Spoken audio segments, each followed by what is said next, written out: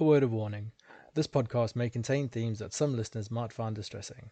Not always, but sometimes. However, this podcast will definitely contain strong language. Therefore, if neither of these things sound appealing, it's probably not the podcast for you then, is it? Hello and welcome to the Narcish Ramblings podcast with me, the Narcish Psychologist. Today, I have a fantastic discussion for you with the inimitable Dr. Marta de Collado, a child psychologist who also has an incredible and flourishing social media presence. This discussion was recorded as an Instagram live chat, my very first one, which I think went well, all things considered. And because I felt the discussion was so helpful and rich, I thought it would also make a great podcast episode. So without giving too much away, Marta and I discussed the concepts of punishment and discipline in relation to children, what the difference is between the two, and we give some consideration to which form of parenting style is more likely to develop into delinquent behaviours. You can find Marta on Instagram under the handle Dr. Marta Psychologist, and she has very recently launched her own podcast called Talking Sense. So go check that out. Anyway, enough from me. Here's the discussion. I hope you enjoy listening as much as I enjoyed having the discussion. And if you enjoyed it, please, do the whole usual shtick. Share, like, rate, all that stuff. It really does help. Thank you. Hello. Hello, how are you? I'm good. How are you? Yeah, I'm not too bad, thank you. Yeah, good to see me, sort of. A lot of people have been asking about the pixelation, and I've just explained that obviously, as you're aware, but others may not be aware, I'm a forensic psychologist, forensic and clinical psychologist, and I work in secure care. So part and parcel of this is sort of just maintaining my online safety for that reason. So I don't tend to sort of show my face, show who I am. But so this pixelation business is just I don't know. I didn't know you could do the pixelation on lives. It was. Do you remember when I sent you the screenshots? And it was just like I'd put some tape over my camera, and I was like, "This is what I look like," and I was just like a blurry mess. I mean, that would have worked too, but I think this is great. Yeah, you can actually see that I'm a human being that kind of has blurry features, but reality, can't you? So that's good. Yeah. So welcome, Dr. Marta de Collado. Nice to have you. I must admit, I'm somewhat in awe of the fact that we are having this conversation today. So I'll just take a moment to appreciate it. I think it's going to be really good. Yeah, I think it's going to be great. So I suppose the reason this conversation has come about is because, just to contextualize those who are watching, about 3 to 4 weeks ago, I suppose, you tagged me in a post. You tagged me in a set of stories that you were putting up that were around the idea of punishments, punishing children, disciplining children. And I think the reason it came about, do you want to give the context? Because it was your stories, and actually I probably will get it wrong. So sort of, do you want to kind of fill everyone in? Sure, you're not going to get it wrong. Like, I did like a tiny mini series, which I do sometimes, on discipline and punishment. And then I did a story, which I often do because I find Instagram posts, I mean, they're very brief, aren't they? And it never feels very nuanced. I like to get on stories and just have a little chat.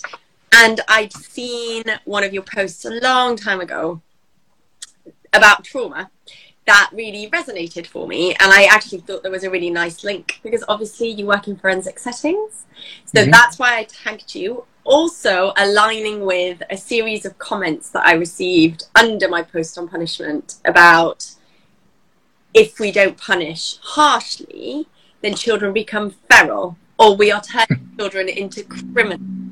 And there was, like, those words were used on my posts, and I had a series of conversation with people who felt very strongly that without really harsh discipline, children just become feral. And what kind of adults am I suggesting we bring up? You know, there was a lot of that, because obviously I don't endorse I don't endorse punishments at all. And I try and explain very clearly why. But I think there is a sense sometimes from adults that what is this generation going to be? Like this, this idea of soft parenting, not how I talk about it, but this idea, if you're gentle and loving and soft, what adults are we going to bring up in the world?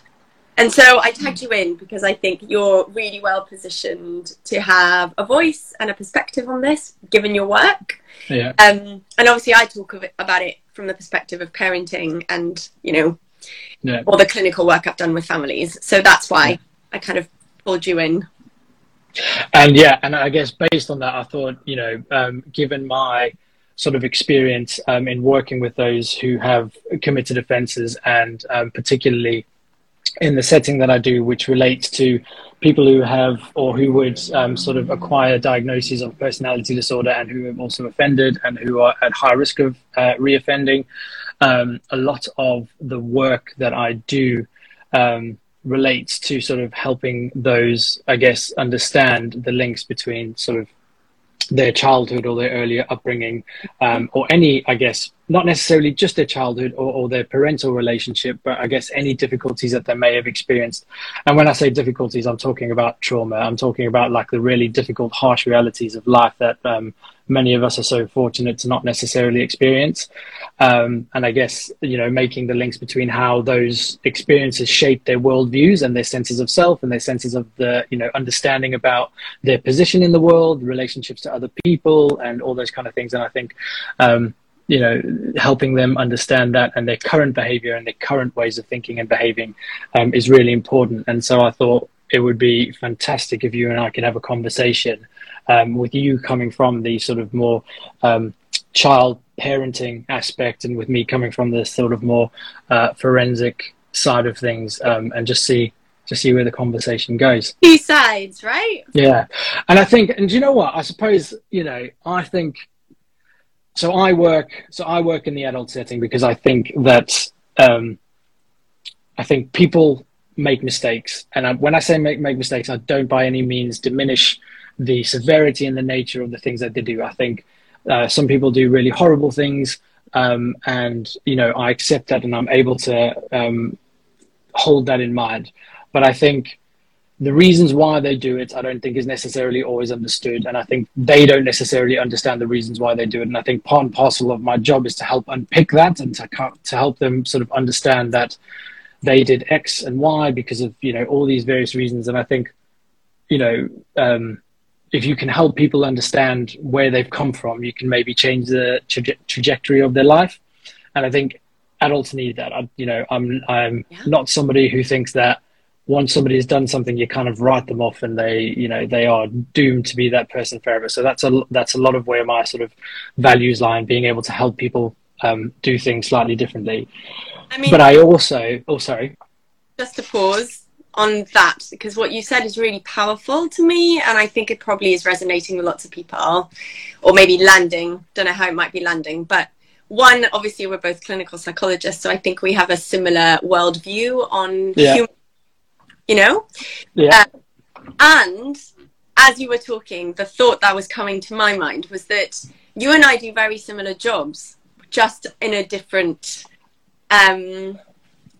life. Time period, yeah. Because a lot of the words you use there are very similar to words that I would use thinking about the kids I work with, or, you know, families I work with. And it's like you're reparenting those. Yeah.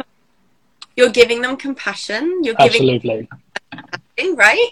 So you're doing that, whereas I'm kind of saying to people, these are things that will support your child, you know, protect your child from vulnerabilities, from risk factors, so my stuff is like preventative, if you like. Yeah. Going, now I'm going to hold you because nobody's held you like this before. Yeah.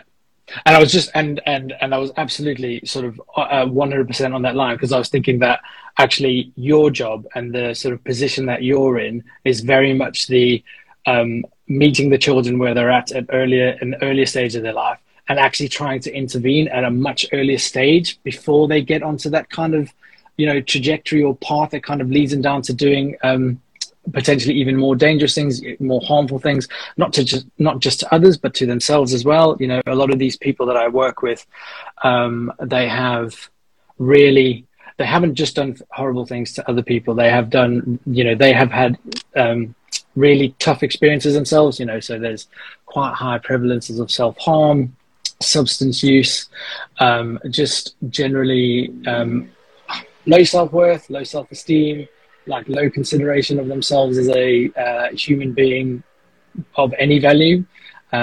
So I think this is a really good. What's done to us, we do to ourselves, and then we repeat. Yeah. Right. Yeah. Done to us, then that's what we internalize. Those are the kind of messages that they're holding. Yeah, absolutely. So this is why we're having a chat, to contextualize these 59 people that are listening. I find it quite intimidating, but also I was thinking about this on the drive in. I think that this is really great because it's almost like a free, you wouldn't normally get to have, you wouldn't normally get to experience a conversation like this between two psychologists that maybe other people would, pay for, or be like, a night with, kind of thing, where somebody charges an exorbitant amount of money and then, they sit and hear a discussion. So I think that this is great, and I actually have not necessarily appreciated the accessibility of this medium up until this very moment. Lovely. And I think you're right. And I think clinical psychologists, like psychologists, we have different conversations together. And like, I know you and I have had lots of chats behind the scenes. And I think I always think, God, if there was a fly on the wall, people could hear it, right? Because people don't know. Like, I often think that, like, we talk in a certain way and we see the world in a certain way. Yeah. And so I think this is I think this is a really helpful insight to kind of having for people to hear these conversations. So I asked for some questions sent in, and I sent you them earlier today. And I think one of the areas that we kind of have already touched on, and I think is maybe important to think about. Actually, I have a question for you that maybe might help maybe start us off. So, in your view, is there a difference between punishment and discipline? Yes. Okay. Clear. Tell us. Full answer. Go on then. Extended answer. Punishment. Extended answer. Punishment is the removal of something pleasurable to a child, or it's a threat, or it's harm, and it's with the intention to inflict pain. Okay? Punishment is, the association with punishment is pain, whether it's emotional or physical or material. I'm going to hurt you, right? Discipline is teaching. When we teach something, so I'll make it up, but if we're teaching a child to read, it's a discipline. The aim and the intention is to teach. So you might repeat something, you might start with just understanding letters, and it might start with just showing a letter, or tracing it with a letter, or playing with letters, or whatever it is, so that they recognize I'm doing this. So they'll recognize a C as a C, or a B as a B, whatever. And then you move on to the next bit, right? It's teaching, it's practice, it's repetition. It comes with the intention of learning. It doesn't come with the intention of inflicting pain. Discipline is not punishment. And somehow we have associated those two things in our society, and then of parenting, in our like social structure, that when we say children need discipline, what we're actually saying is children need to be punished. And that is not right. And for me, there is a language divide here, because I will always say that children need discipline, but I'm not saying they need punishment. Does that make sense?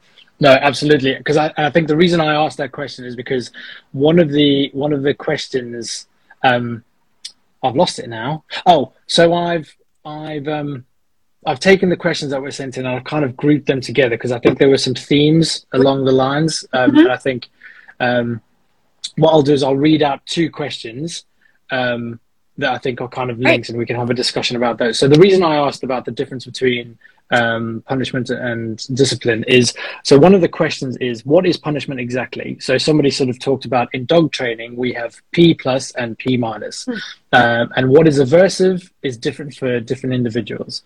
So I think what that person is asking is like, so what's punishment? And then I think, so in dog training there's the idea of you give a treat or you don't give a treat, or there's like a stern voice and all that kind of stuff.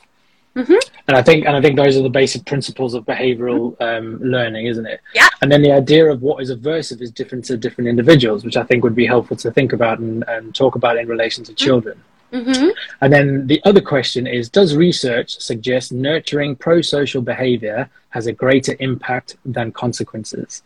So I think those two questions tie in quite nicely to each other. So you're right. So punishment is the idea of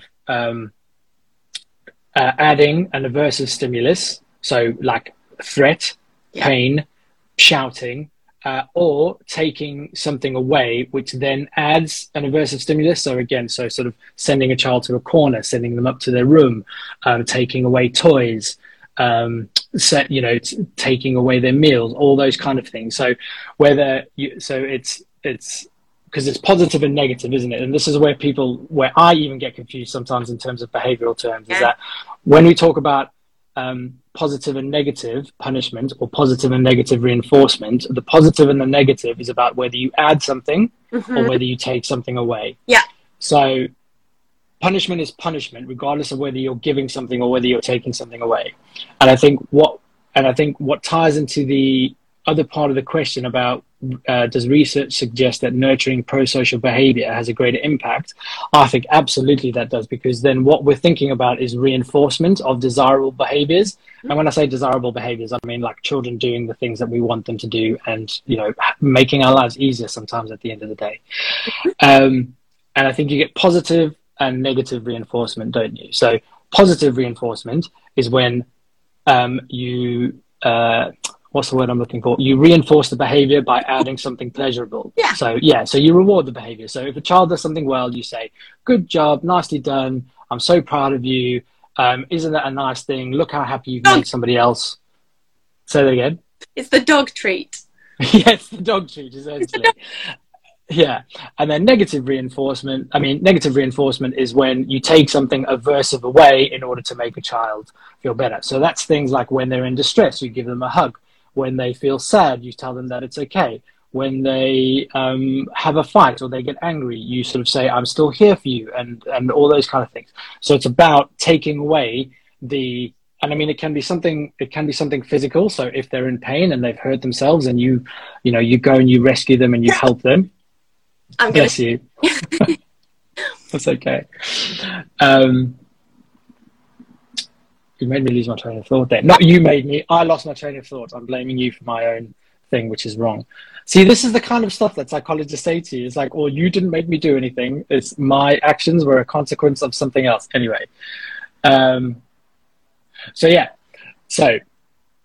I would say that yes, because nurturing pro-social behavior absolutely has a greater impact, because what you're then teaching the child through positive and negative reinforcement, so either giving them something helpful to make them know that what they did is helpful, or soothing any kind of adverse reaction, what you're teaching them is that what they've done is good and you'd like more of that behavior. Yes, I agree with you. I would agree with everything you've said. I'm going to add two things. One, go on, then. Children are not animals. Absolutely, children are not animals. I saw that question, I circled it because I was like, I love this idea that when you're thinking of children, can we all, this is like one of the big messages I really want people to hold. Like, children are not like animals. We all, because we're human, and children are not mini adults. They are humans, and they're growing and they're developing, and they have like brains under construction, but they have internal motivations. They have a mind. Dogs don't have a mind, okay? They have instinct and they have needs because they're animals, and they do have emotions, but they don't have the same complex motivational, layers that we have because they don't have language. Okay. So one, we're not dogs. And the behavioral model, I'm not even going to go into this very much because otherwise I'll go into like a different place. But behavioral model psychologically was all about psychologists wanted to make psychology a science. And if you're going to make it into a science in old school psychology, 1920s, I think it was. Yeah. You got to focus on observable behavior. But we have minds, we have conversations in our head, things going on in our body, can't observe because they're internal. Like while you're talking, I'm listening. There's stuff happening in my head. I'm not just blankly sitting here. So one, that's really important. Okay. Two, for me, everything you said about nurturing pro-social behavior being more important, 100% agree. And I would add an additional third layer to what you said, which is that pro-social behavior we want to nurture. If we're not showing it, if we're not modeling it, if we're not giving it to our kids, they're not going to absorb it. Okay? They're not going to absorb it. What you do with your child impacts them so much more than what you tell them to do. So if you are saying to your child, you're rude, you need to be respectful, I really hope that you're being respectful to your child and you're not being rude, which includes don't shame them in public when they get something wrong. Don't kind of be like, oh, say sorry. That's really shameful to a kid. Like, oh, I forgot. I'm little. I don't know what's going on. I'm super emotionally dysregulated right now. My brain is shut down. Don't shame them. Think about how you want to be treated. As an adult, if I was in a social situation, somebody told me what to say or what to do, I'd be like, who are you? Like, It's like, excuse me, fuck off. Thank you very much. Yeah, but we don't treat each other like that, do we? Like, we try, not everyone, of course, but most adults will treat people with respect. And when they don't, it shines a light on them. So what I really want to say to parents is these behaviors, pro-social behaviors we want to see in your child, make sure that you are their best model of this. Which again, if you're going to be their best model of this, punishment has to go out the window because that's a terrible model for a child. What you're teaching your child with a punishment is not what to do instead. It's saying to them, when you don't get your way, you can do something to somebody to hurt them, right? Yeah, absolutely. And I think that's quite.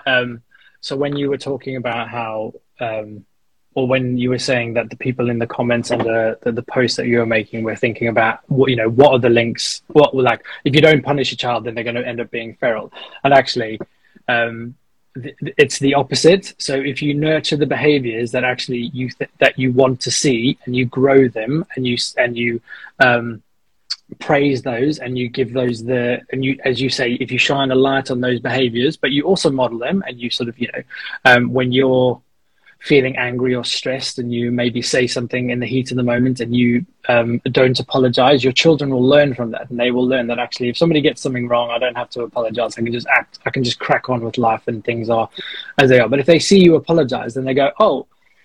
So one of the things that you actually that I saw one of your posts about, the idea of getting a child to say thank you or to say sorry, I thought was one of the most like slap in the face things, like in terms of like a reality check, because I just thought I just thought, holy shit, yeah, no, you are right. Like when you force somebody to say something when in the moment they are maybe feeling really shy, or they can't quite process because this person is maybe a stranger, or even it's really overwhelming if they've been given a gift and they can't quite understand what's going on, and then you go, say thank you. And we'll get into the sort of the physiological states and stuff of what's going on internally in a child in a second. But if all of that's going on physiologically, it kind of blocks out the sort of more cognitive stuff, doesn't it? So then you sort of saying to a child, say thank you, or it's impolite to say to not say thank you, or only bad children don't say thank. All those things. All those things. It's just not good, is it? So actually, if you model saying, thank you, Granny, that was a really nice present, or,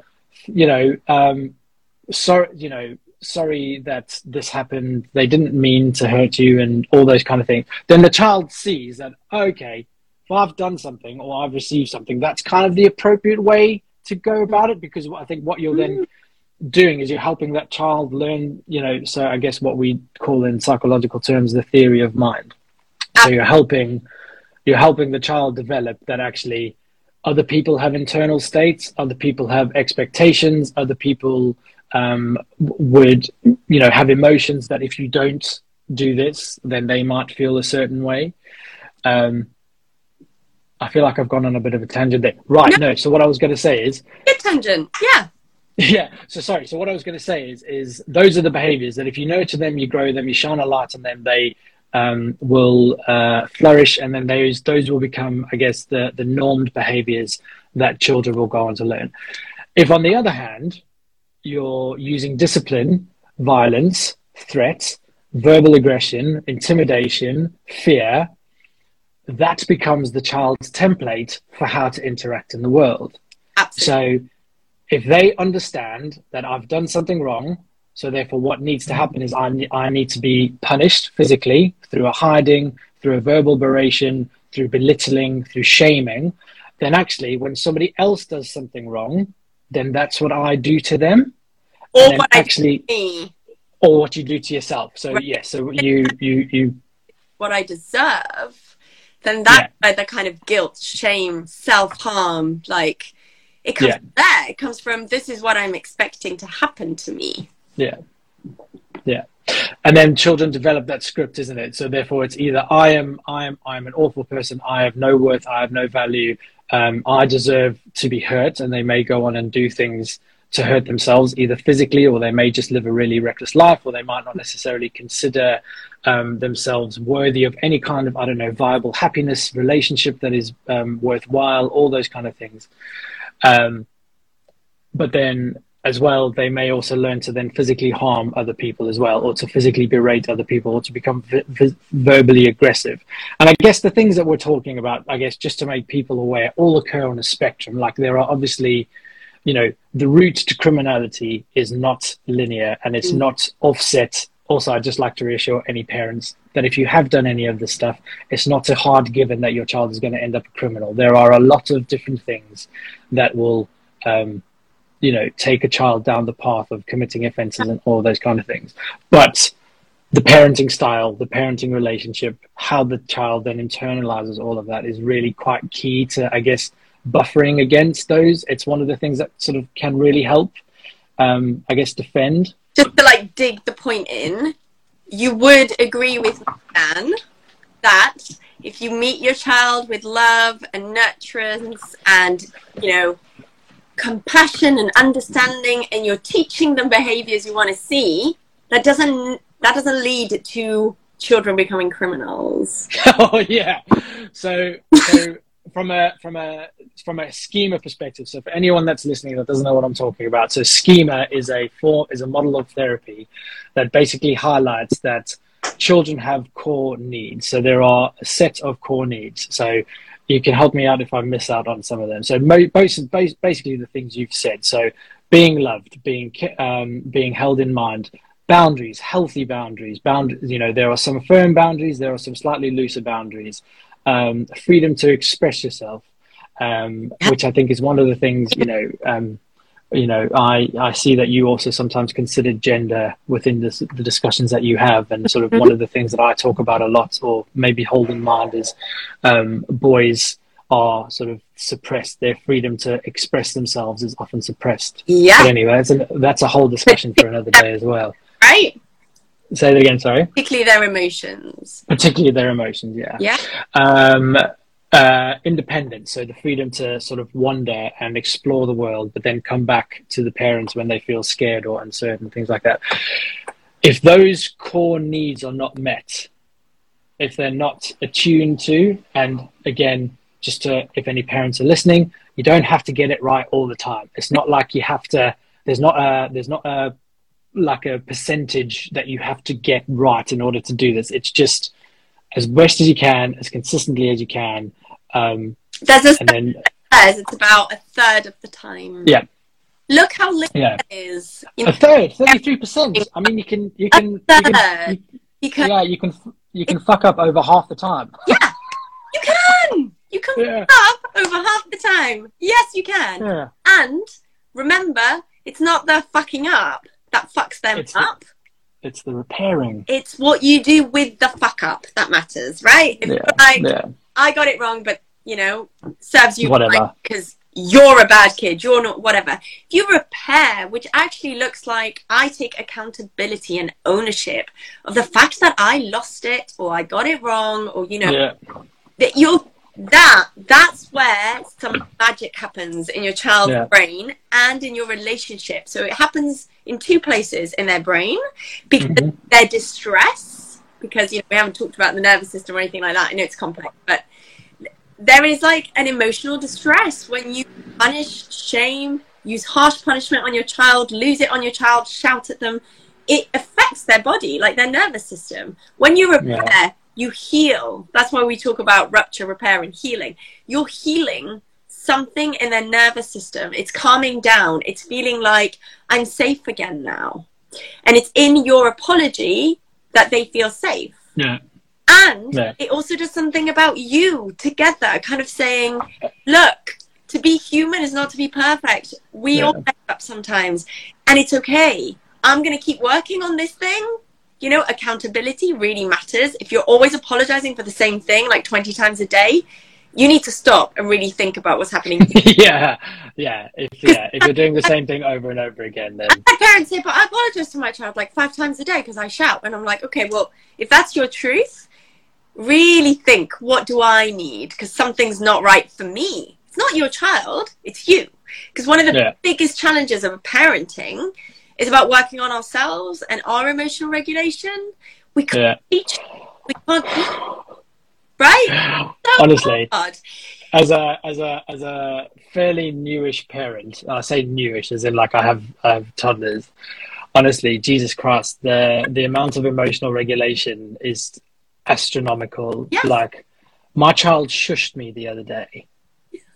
Okay, I cannot verbalize the visceral bodily reaction I had to my child shushing me. It was it was overwhelming. So it was in the sense of like I would never have deigned to do that to my parents. Like it wouldn't have crossed my mind. I probably did it when I was 3, but sort of, you know, from my formative memories that I have, I would never have done ever thought of doing that. But yes, it was about okay, he shushed me, but he was upset. I was like, okay, he's upset. I just registered that my body was very tense. And I actually just turned around and I carried on doing something else. And then later on it was fine. And we had a conversation about shushing. Taking a break is a form of relation for us, but it isn't for our children, right? Because their brain's not able to do the thing that you were able to do, which was notice, what's happening in my body. I know lots of adults do that.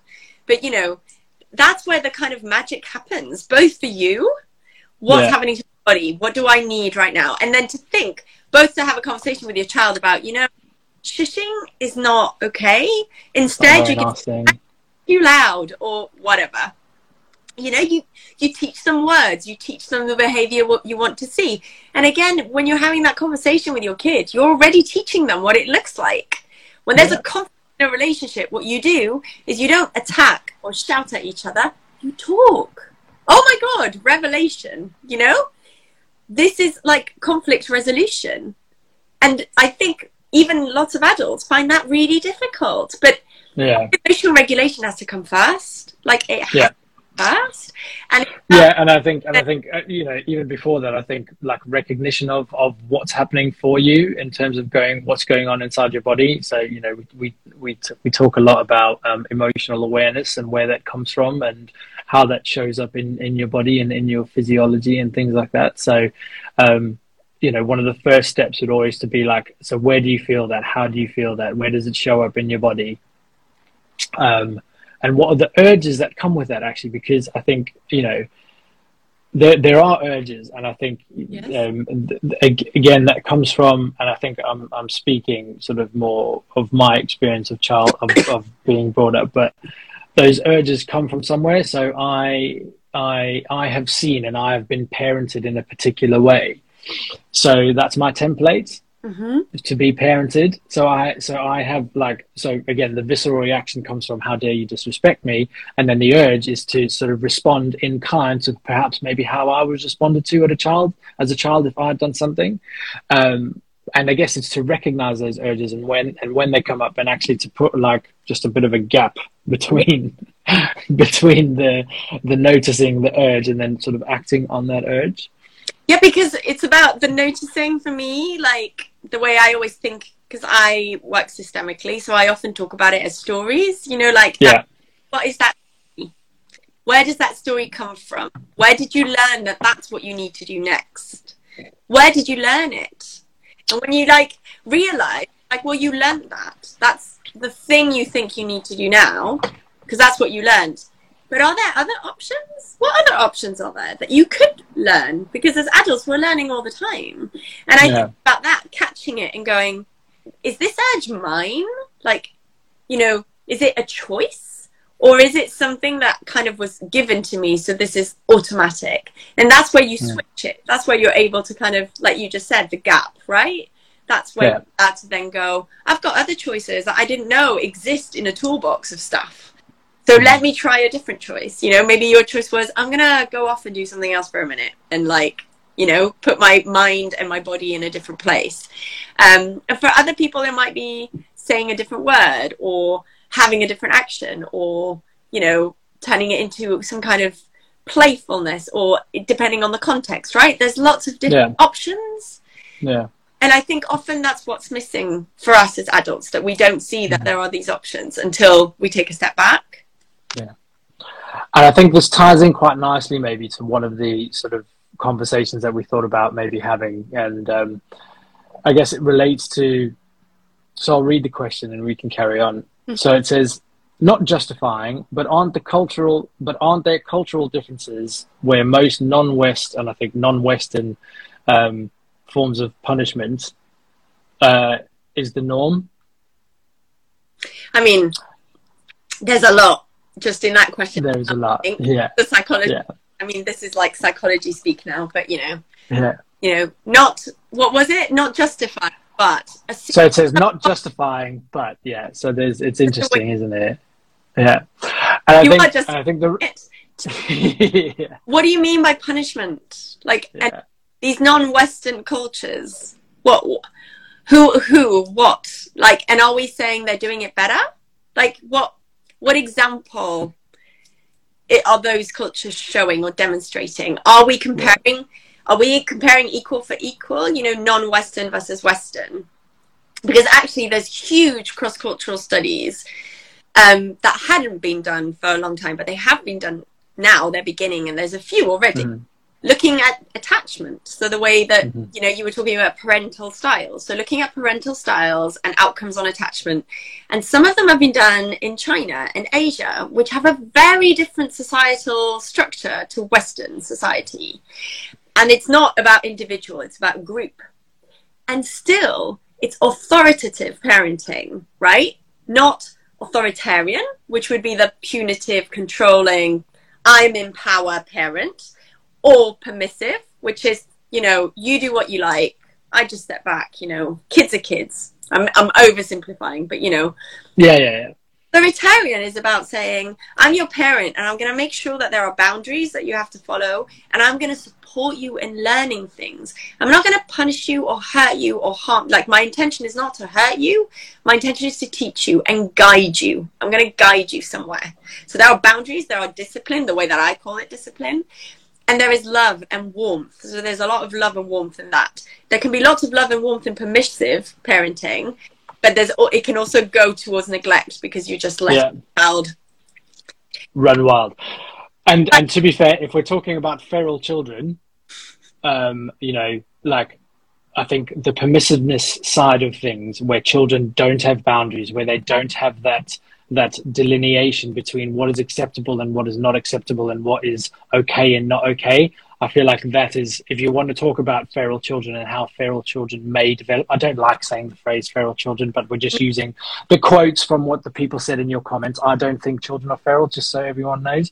But I think if that's the kind of, if that's the label you're going to attach to that type of child, you're probably thinking a bit more along the lines of the sort of too permissive, no boundaries, let the child essentially just do whatever the fuck they want and just head towards unboundaried chaos, I imagine. I agree. Probably down that side. And I think that's what people think. And I say this, I don't know if I say it explicitly enough, but I'm not a gentle parent model, or I'm not an attachment parenting model, which is was written by a pediatrician, not even a psychologist. I'm absolutely none of those things. I'm not any of those things. To me, I'm a clinical psychologist and I do family therapy, and I base how I work very, very much based on the people I see and what I talk about. But a lot of my information I know fits with these lines. And I think people think it's permissive parenting.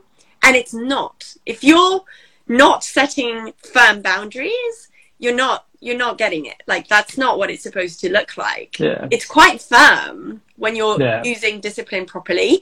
It's just not harsh, and it's not with the intent to hurt your child. It doesn't mean you're not firm. And you set a very strict boundary. And I think that's an important distinction. I think that people perhaps maybe the misunderstanding is that people think you can't be firm and you can't be boundaried without being like some kind of tyrant, or there being some kind of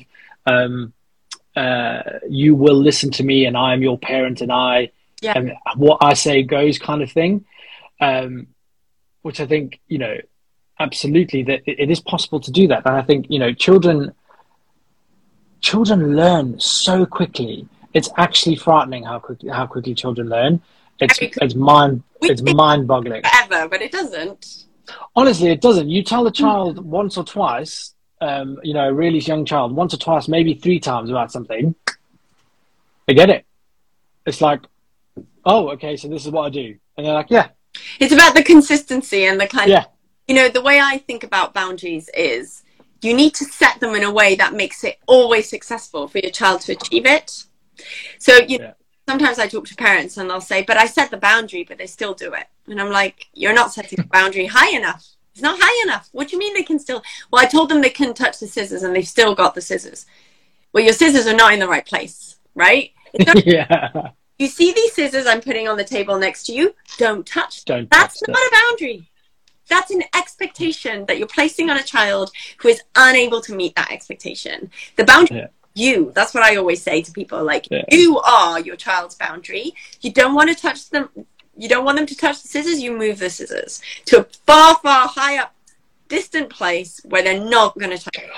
And what you do is you explain why you're moving the scissors. Correct. So if you say, I'm going to take these scissors because they are dangerous and I want you to be safe, and I'm going to place them somewhere that you can't get them because I don't want you to injure yourself.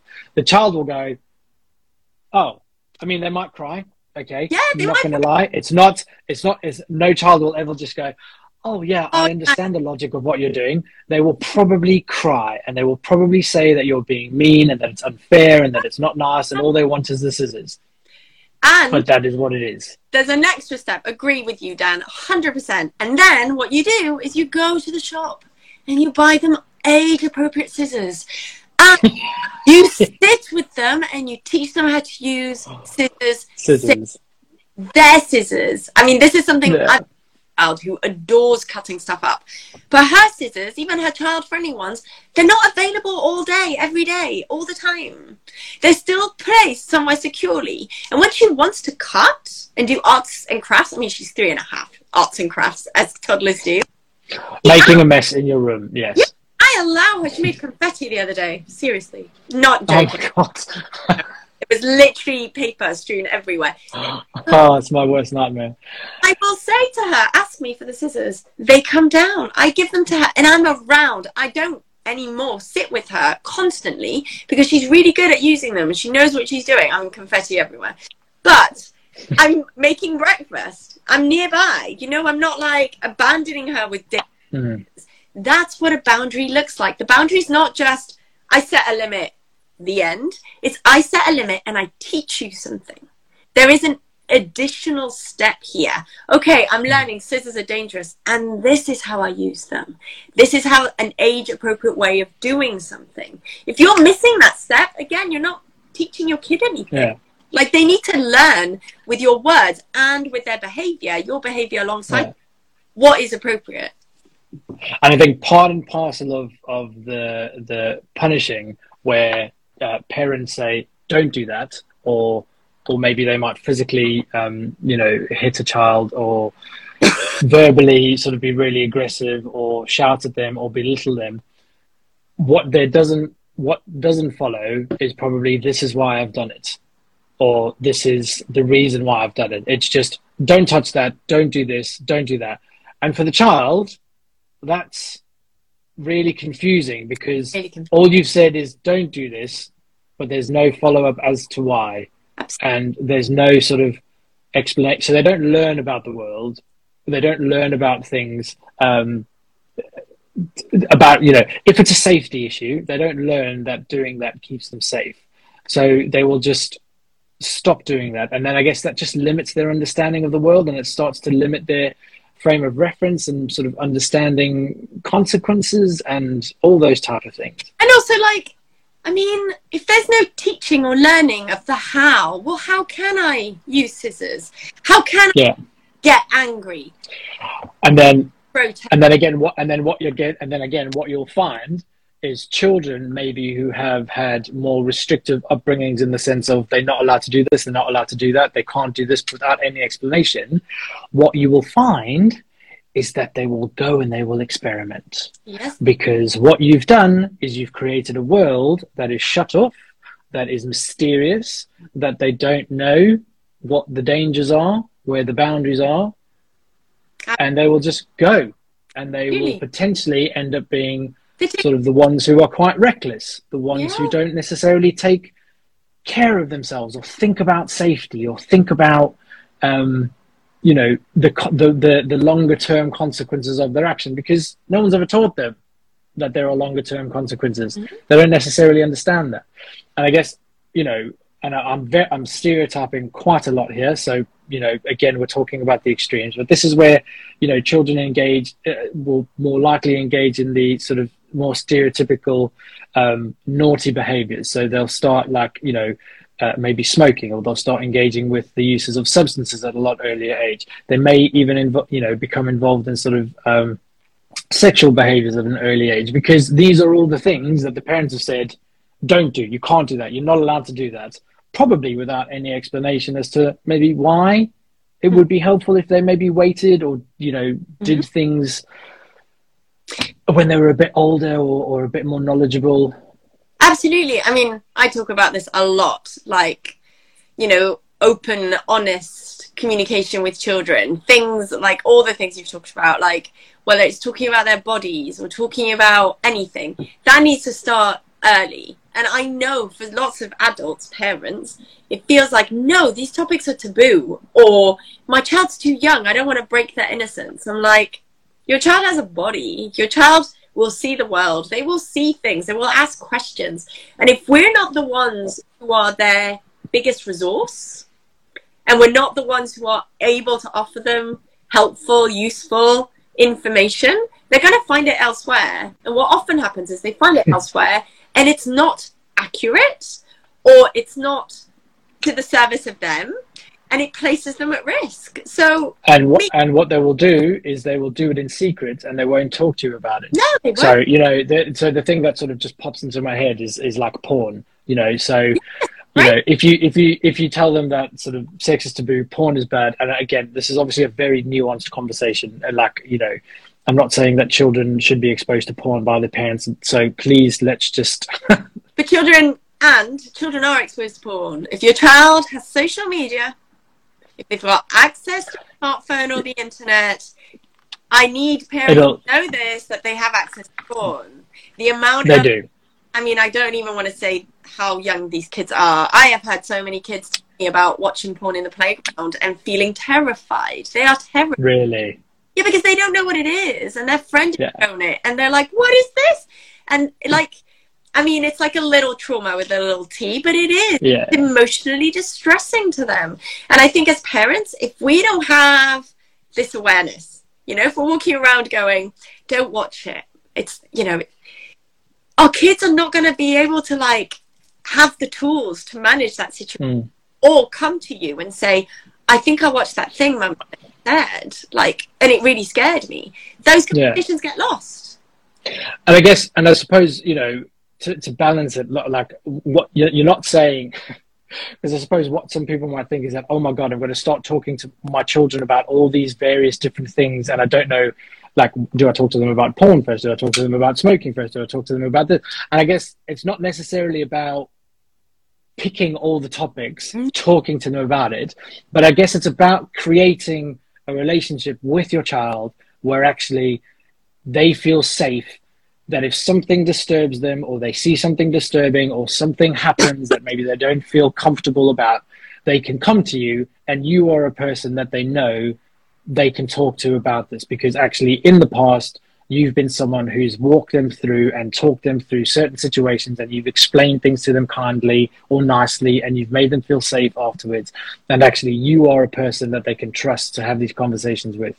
And should something like that happen, they can come to you with it. And, you know, one of those needs, essential needs that you talked about before, for me, like that need of being understood, when you over time, this is not in a moment as a parent, it's over time, you know, those like that third of the time, you demonstrate over years and years and years, you demonstrate to your child, I try and understand you. Like, I don't just sit here and tell you off, punish you, go, no, that's wrong, go away, you know, go on a timeout, whatever. I'm actually going, okay, what happened here? What happened? Help me understand. When your children feel like you're going to listen to me, you're going to understand me, rather than just punishing me or telling me off straight away, impulsively, with nothing behind it, like, because that's when kids go, nobody sees me, you don't understand. Right? How many teenagers have I met who go, nobody understands me? Nobody sat with them and go, okay, explain, who are you? What is going on for you? But when as a parent you do that over a series of lots and lots and lots of moments, then these conversations just happen, because kids go, you're going to understand, you're not going to have a go at me. I watched something in the playground, please don't tell me off because I'm scared. So can we just talk? That's the difference between the kid who watches something in the playground and goes, I'm not telling my parents. There's no way I can tell them. Yeah, if I tell them, they're going to think that I've done something bad, and this is going to end badly for me. Yeah, they're going to take my phone away. I don't want to. Right? That's what happened. Yeah. Oh my God! If I tell my parent, they're going to take my phone away, or I won't be able to see my best friend anymore, or I won't go around to play. And some of these kids are 7, they're 8, they're 9, they're little kids. Yeah. But the kids who go, I saw something really, really scary, Mummy. They're the kids who know you're going to listen to me. You're going to be on my side. I mean, I did a post about this. One of the strongest things you can do as a parent is say to your child, I'm always going to be on your side. I'm on your team. Like, I am here to listen to you, support you, help you, you know, guide you. And yeah, sometimes I'm going to say, this is not right. What you did is wrong. But let's talk about it, as opposed to what you did is not right. Get out of my sight. I'm not going to tolerate that behavior. Therefore, I'm not going to tolerate you. Yeah, because that's the difference, right? Because I guess also this is an important distinction in terms of how people or how parents talk to children. So there's the idea of what you did was bad or what you did was not good, and we're going to discuss that, versus you as a child are bad and you as a child are naughty, because that's how then the child, because, you know, we've talked about how children can learn things. It doesn't take long for a child to learn something. It doesn't take long for a child to be able to listen to what their parent says, incorporate that into sort of how they go about their daily life. Similarly, children will absorb almost instantaneously the opinions that a parent has of them. Mm-hmm. So if a parent is saying, you are a bad child, you are a naughty child, you only a child like you does something like that, that's who they are. That's how they then see themselves. They are, because essentially you are you are the person who kind of tells them about their life.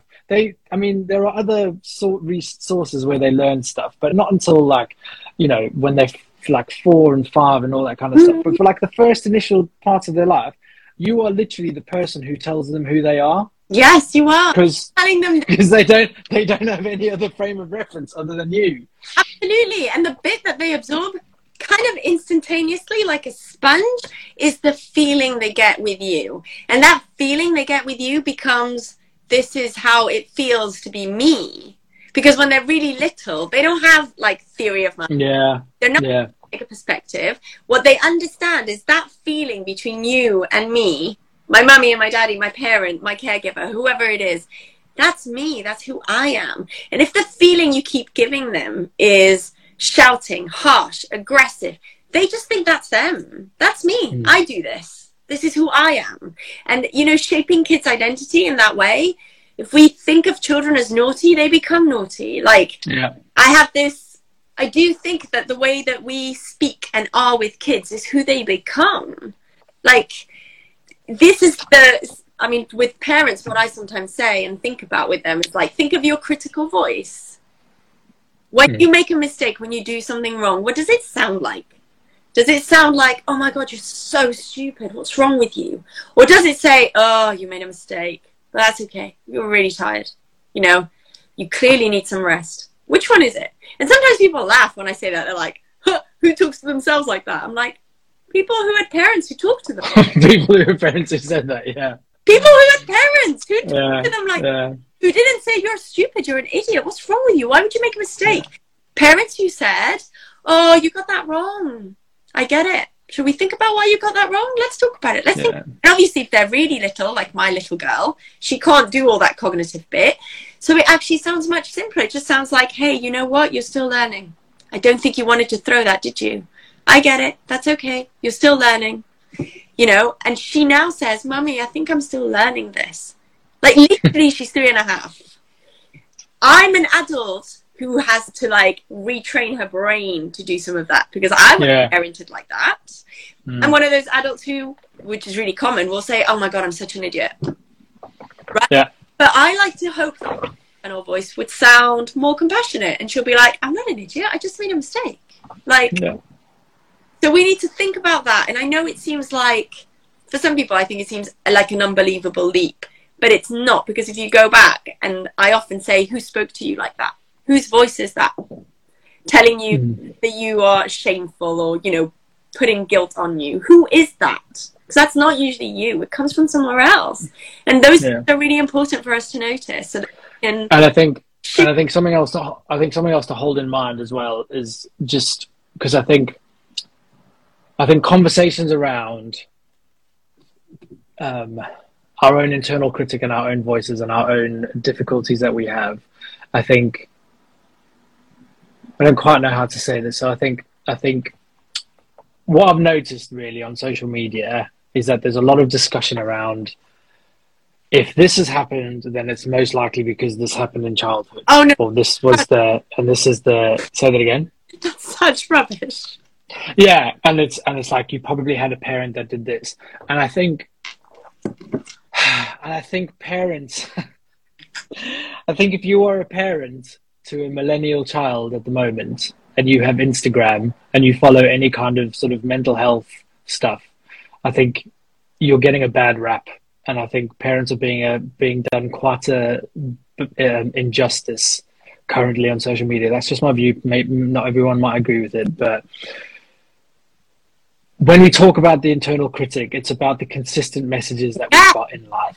Yes. Some of those might have been the things that your parents did, even if they weren't, you know, not unless, of course, you, again, so there's extremes, aren't there? There are some parents that have been really punitive, abusive, neglectful, and they will have said those type of things. Sometimes it's your friends. Sometimes it's your teachers. Sometimes it's, you know, other people that you've never met on a night out who have judged you, or all those kind of things. It's like your internal critic. Yeah, it's a repetition of different things that you then internalize. It's not just your parents. Yeah. So again, the idea of getting it right a third of the time as a parent is that you will probably say things to your child that you don't mean to say, and that will come out probably sounding really harsh, that might make them cry, that might sound really awful. Hey, you can repair. And you can remember. Exactly. Hold on to this. Remember, like, this is where resilience is born in the brain with kids. It's the mismatch. It's the It is. The nurturing is the bit that keeps them feeling like I'm a person who belongs and I'm worthy of love. And all those really good, really important things. So, that third really matters. But think about, like, the 2/3 of human error that you're allowed, because you're human. So it's not going to impact on, like, having a secure attachment. But that 2/3 is also about repair. It's also about kind of going, you know what? I yelled at you and I got it wrong. And I said something and that was mean and I didn't mean it. It's about that. And if you don't do that, then I think it like corrodes some of the nurturing, right? Because you're leaving the child in a state of distress. And I think what you've just highlighted there is about, and I think it also comes back to what you were saying about the person who sort of said, well, I apologize to my child 5 times a day because I shouted at them 5 times a day. There's something about how you apologize. Yeah. So it's not just saying, I'm sorry I shouted. I'm sorry I shouted because I was angry. Like, there's got to be more. There's got to be, there has to be sort of a bit of a deeper depth to your apology. Mm-hmm. And I guess, and taking ownership and accountability for what you did wrong, why you did it, the reason, what had happened for it to get to that point. And separate you from your child, right? Like, this is my feeling, this is my... not your fault. That's really important for kids, because remember what I said before about them like feeling like this thing that's happening between you and me is me. So it's about saying my anger is mine. I shouted because I feel angry. It's not your fault. And sometimes parents go, but it is their fault because they wound me up. And I'm like, no, your emotions are yours. Like, that's your like your example of the shushing. Your child shushed, but like how you reacted to it might not react like you did. So it's not the shushing, it's your interpretation, it's your emotional connection to shushing, right? So it's really important that we separate it for our kids so that they don't, they get that sense of, oh, okay, so that's yours and this is mine.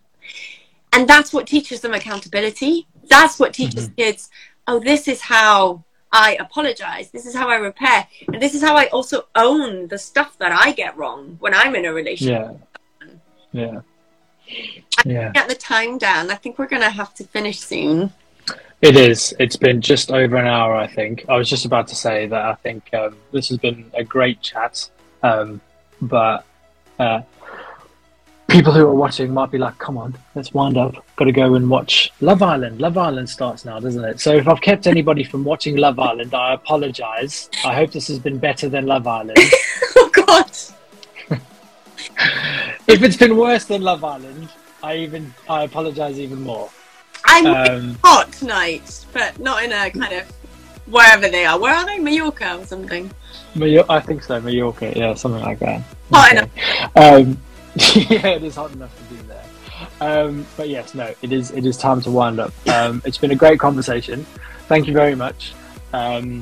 I feel like we could probably talk about this for much longer. There were some questions that we didn't get around to, and I apologize to anybody who submitted a question and didn't hear their answer.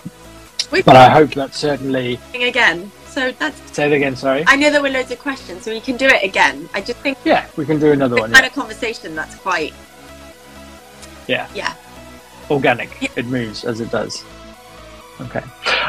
So anyway, we'll end there. Thank you very much. It's been a real pleasure. You have a fantastic sort of measured, articulate, really thoughtful way about putting your words across the way that you speak, and I feel really grateful and honoured to have had a conversation with you. I look forward to another one a bit further down the line. So thank you very much for joining me. My pleasure joining you, Dan. I think it's been a really rich, nuanced conversation, and I love that we have those like I love multiple perspectives, you know, so I love that we've had that chat and you can see the adults, and I love it. I think it's really important, and that people can see that kind of the parallels and the differences. I think it's really helpful. Yeah, absolutely. All right. Well, have a good night. You too. Whatever it is that you do now, and we will chat soon. All right. Bye. Okay. Bye.